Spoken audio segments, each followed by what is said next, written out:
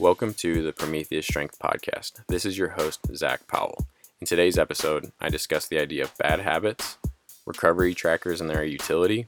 I have a hot take on the heels cue, and then I leave off with the question of volume for progress, the trap of progressive overload. The first topic I want to discuss today is the idea of bad habits in someone's technique.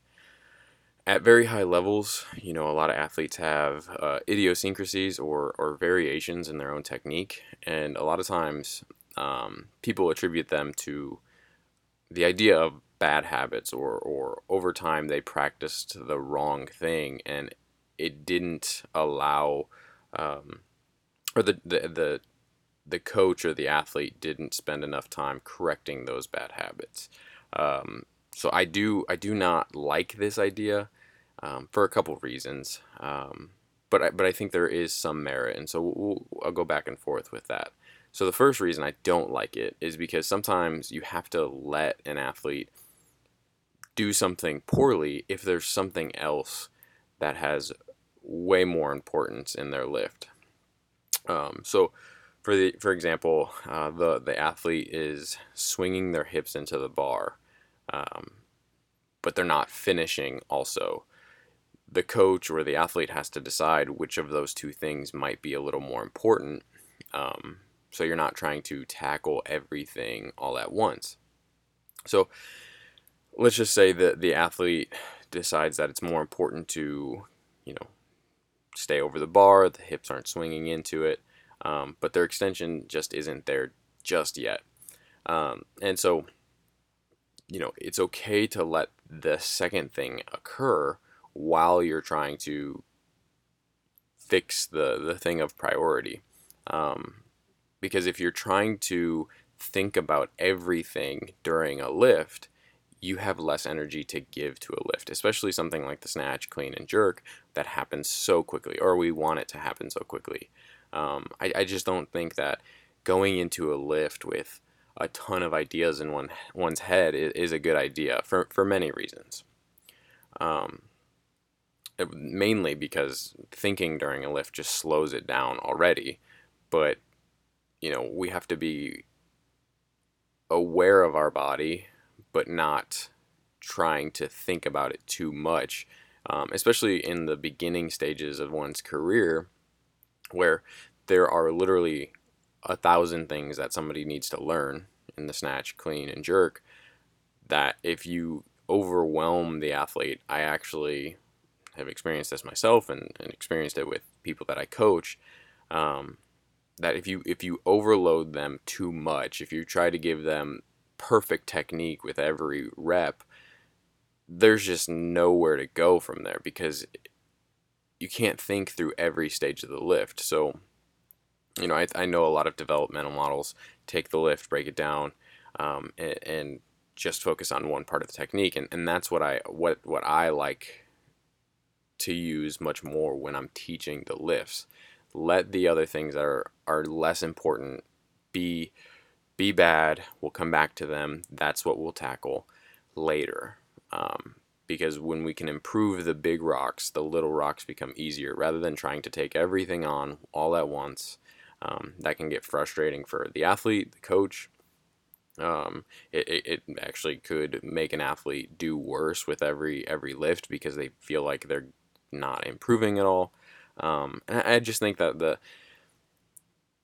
this sport is, people talk about this all the time, that it's a constant growth. So we will never reach true perfection. And that means that there's always something lagging in our technique. And that's okay. We're not enforcing bad habits. The other thing is, a 2017 study by Milanese et al., I believe that's how you pronounce it, using a very novel strategy of, rather than correcting one's technique, you actually amplify the mistake. And I like this idea, as long as the athlete's safe, and they understand why they are amplifying the mistake. So let's just say somebody isn't sweeping the bar into them. So, the idea would be, if they can't sweep the bar into them, what we're going to do is do one rep where they are doing a no contact snatch. Like they're not even no contact. They're leaving it out in front on purpose. They're trying to push it out. And in my experience with people who are recreational or beginners, this actually works really well, because when you do that, it is so far out from in front of you that you want to overcorrect it and actually pull it in to keep your center of gravity. And the other thing, even if it doesn't work in that rep, you can then explain, do you feel how that's so far out in front of you? Absolutely. So we want to correct that. It gives the person a better understanding of the feeling of why that little bit wasn't working. Okay, now we're going to amplify it. I'm going to show you, okay, this is an exaggerated version of what you're doing. We want to go in the opposite direction, because language is just so limited in feeling, or in describing feelings. Being patient to one coach is different than being patient to another coach in the lift, or like when describing being patient in the lift. Um, it can vary wildly from athlete to athlete on what they're experiencing in the lift. So I think that it's good to remember that, like, one, we're constantly trying to improve our technique. Two, the idea of bad habit, sometimes amplifying the bad habit can actually correct the bad habit. And I also think that there's some types of idiosyncrasies that some lifters just need. Um, Somebody has really long arms. Maybe the arm bend is important for them to lift properly, and that just comes down to the coach and athlete relationship of what do they think the athlete needs to do to correct their lifts. And then lastly, um, I think that harping too much on bad habits can frustrate an athlete too much. Rather than seeing improvement, they're always feeling like they're regressing. But to give nuance and caveats there, I do think that, obviously there is a progression. Um, you know, People do get very um, set in their technique. So with that being said, I don't think that. Let me back up. So athletes or coaches typically say that it takes longer to unlearn bad habits than it does to train new ones. And I think that's wrong. It's just that as an athlete becomes more developed, they become less patient in learning their technique, because what was working for them for so long is hard to unlearn. If you have somebody who can snatch 150 kilos and they're just so explosive that, you know, it doesn't matter if their arms bend a little bit. Now you're trying to get them to unbend their arms because you think that eventually they will be able to snatch 155 or 160. Why would they take the step back to, now their one rep max is only 130, and when before they were doing 150? So a lot of times, especially in American weightlifting, we want instant progress. It's hard to take that step back initially to fix what may benefit in the long term. And especially at higher levels, or the longer somebody's lifting, it may become more difficult to correct those things. So it's not so much the quote unquote neuromuscular pathways. It might be more psychological based, of somebody being rewarded for things that may not be helping them in the long term, but and we might call those bad habits, and I think that's an appropriate use of the term. So there are times where we want to correct bad habits, or that idea of bad habits, but I don't think it's just as clear as, like, ingraining technique or ingraining bad habits, and the athlete's screwed forever. That's my biggest beef with it, is that it people think that it's you know oh, as soon as you have this bad habit, it's never fixable. As long as the athlete and coach understands that this is a journey, we're constantly trying to improve our technique, then I don't see anything wrong with, some idiosyncrasies or variations from quote unquote perfect technique, and just understanding that we can always improve. All right. So, second topic today would be on the topic of recovery trackers. So, I won't name any specifically, but right now there's a lot of CrossFit and recreational athletes who are promoting this armband that has recovery technology, and I see it a ton. I wear a Garmin myself, just because I like the watch. I don't really use it for much more other than like steps throughout the day. But the data that comes from these recovery trackers, I put into question, even if it is accurate, which I don't know much about the accuracy. I've heard that they aren't very accurate, but the reason I don't know that they are entirely useful is because even if it was accurate, so let's take the sleep data. So, you laid down for 8 hours. Maybe of those 8, you got 6 good hours.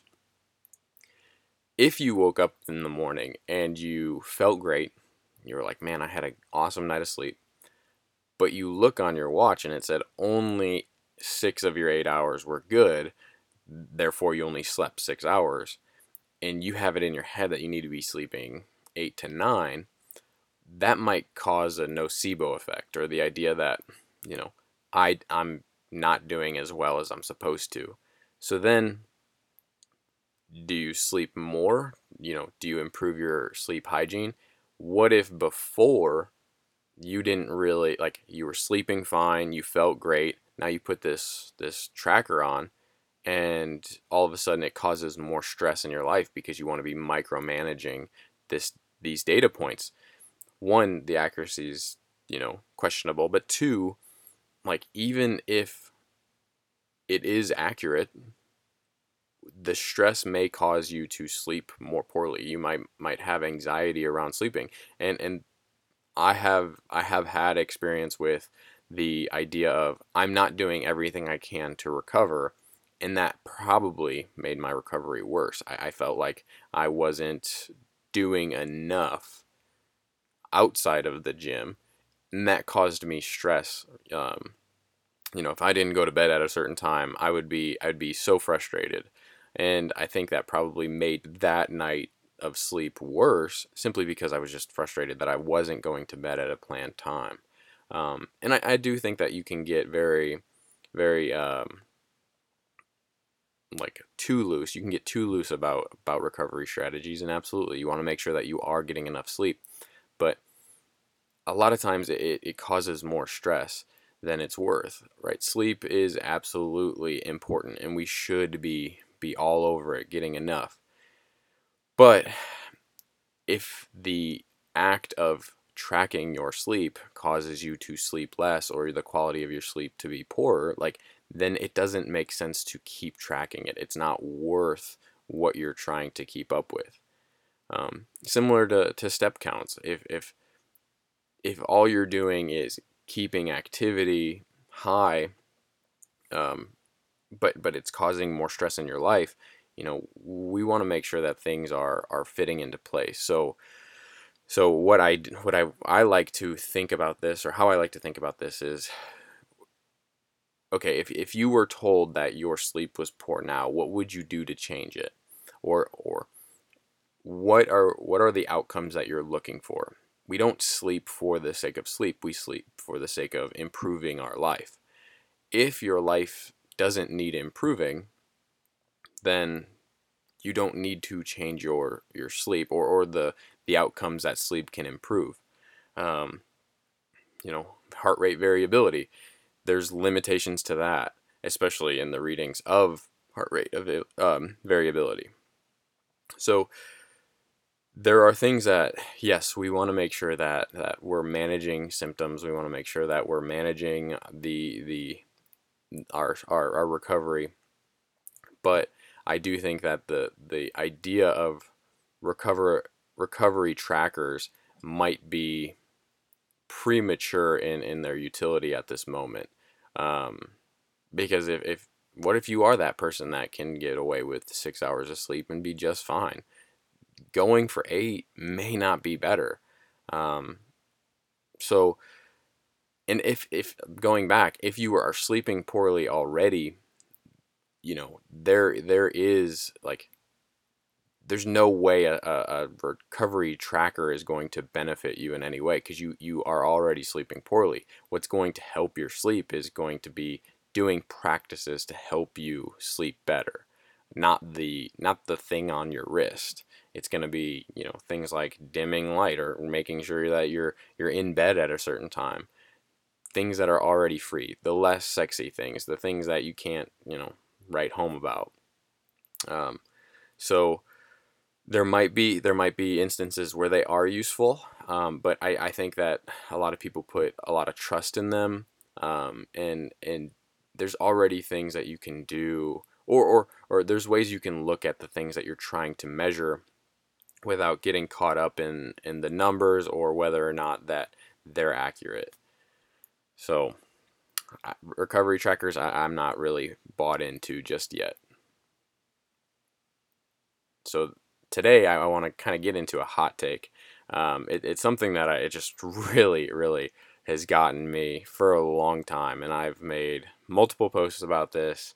Um, Everybody that's trained around me probably knows that I can't stand it, but it's the idea of the heels cue. So before I tackle it too much, I kind of want to give it some credibility to where it came from, why it's even around. So one, the heels cue, what is it? So you go to any weightlifting meet, you're gonna hear some coach yelling heels to their athlete at some point in the lift. So the idea, it comes from keeping your heels on the ground. So a lot of times beginners may not have the ankle mobility, or they don't have the practice to make sure that their center of gravity isn't too far forward. So they lean forward onto the balls of their feet. Their heels come off the ground prematurely. And, the idea is that if I yell heels loud enough, it'll remind them to keep their heels on the ground. The reason I can't stand it is because it's often not explained properly. So you don't want the weight on your heels. Like it's just not a good place to be. You can't get not any, but you can't get a lot of explosion from being on, like putting your weight on your heels. It's often used more in the jerk than the snatch and clean, but it's still prevalent. And a lot of times I just one that cue is just such a blanket cue, and I don't think it's even worth using all that often. Um, So two, I don't know that it's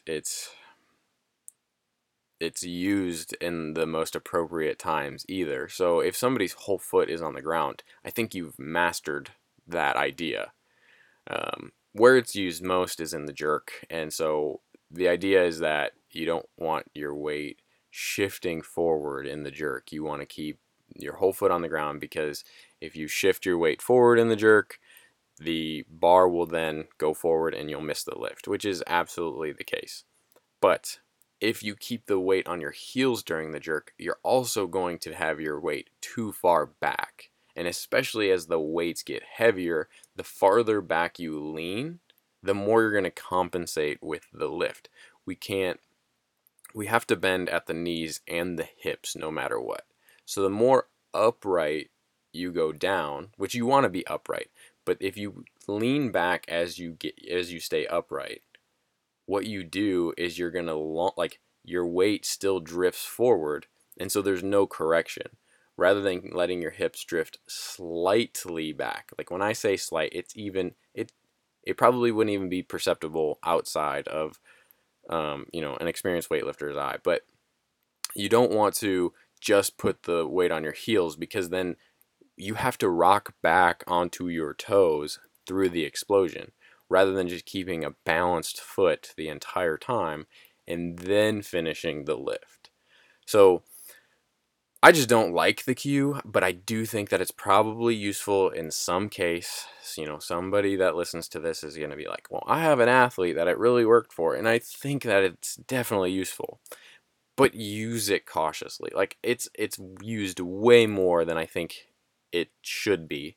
I heard about it before I even knew what it was trying to describe. So if you use it with an athlete, just be just be like aware of what you're trying to describe to them, because it's not always obvious. Like that goes for the knees out cue, all of that. Like they're used so much more than I think that they're worth. And yes, I do think that some athletes going to benefit from it. So before anybody takes my head off about that, I do think somebody's going to benefit from it, just not as many people that use it. And today's episode, I want to try something that I didn't in the last episode, and that's present a question, something that I think very deeply about, but I don't know the answer. So I'm going to talk through the question, what I think about it, but at the end of the day, it's just a question. I don't know where, whether it's research or anecdote, where it's going to lead me, but I would love to hear, the audience feedback of what you think about this question. So the idea is volume for progress. And how I framed it is the trap of progressive overload. So, in hypertrophy training, higher volumes tend to lead to greater outcomes in, muscle size, lean body mass. And strength training, higher intensities are seen with higher levels of strength. But it's kind of that chicken and the egg problem. So just because somebody is lifting with higher intensities or heavier weights in this case, does that mean that they are stronger because they were lifting with those heavier intensities? Or is it because, are those weights able to be moved during training because they were stronger? I don't think that we need to be progressing, training stressors as frequently as one I once thought, but I think a lot of training programs go. So, the first week you go in, you do a hang snatch plus snatch, and you go to maximum effort. Next week you are, let's say you did 90 kilos for that, and next week, your sights are already set on 100 kilos, because I need to improve my 1 rep max snatch. I need to do 100 kilos. I need to use progressive overload. But what if 90 was already stimulating enough? What can 90 be stimulating for 4 weeks, 5 weeks? Months are arbitrary units. And I'm not trying to hide behind that. What if the athlete can improve with the same weight for 6 weeks? What if they are just a hyper responder to all training stimulus? What is the benefit of going higher if the return on investment is diminishing? I don't know that it's, and I've fallen in this trap where each week I need to be PRing. I need to, lift heavier than last week, because otherwise I'm not progressing. But, even volume, why do we need to go 4, 5, 6 sets, and then deload? What if those 4 sets are stimulating enough for that training session or that week of training? I think that, it's obviously easier to make sure that we're increasing the volume or the intensities. And over one's career, we definitely want to make sure that what we were doing before actually increases too. But which is the result? Is it, oh, I got stronger now in my training, I can use heavier weights? Or is it I used heavier weights and now I'm stronger? And the latter is the conventional way of thinking. Okay, well, if I want to get stronger, I have to use heavier weights. But with emerging research showing that people aren't getting as close to failure, they're getting similar strength gains from lower RPEs or rate of perceived exertions. I I'm thinking it's the former. The idea that you don't have to always be progressing the weights. Strength gains are a lagging measure, sure, um, but I also think training weights are a result of somebody getting stronger rather than the vice versa of that idea. And so, that's where I think the research is probably pointing to. Um, I don't I don't know that there's much to support one or the other, you know, in depth, like for sure with certainty. But I think that there's also practical implications of training with the idea that heavier weights are a result of strength, simply because then you can pick better weights. You can manage fatigue during training much better, and you're not always trying to best yourself session to session, because that may lead to negative outcomes or negative psychological outcomes. Um, you know, you let the PRs come when they're ready rather than forcing things or stopping volume shy because the weight that you attempted on your first set is too heavy for sets 2, 3, 4.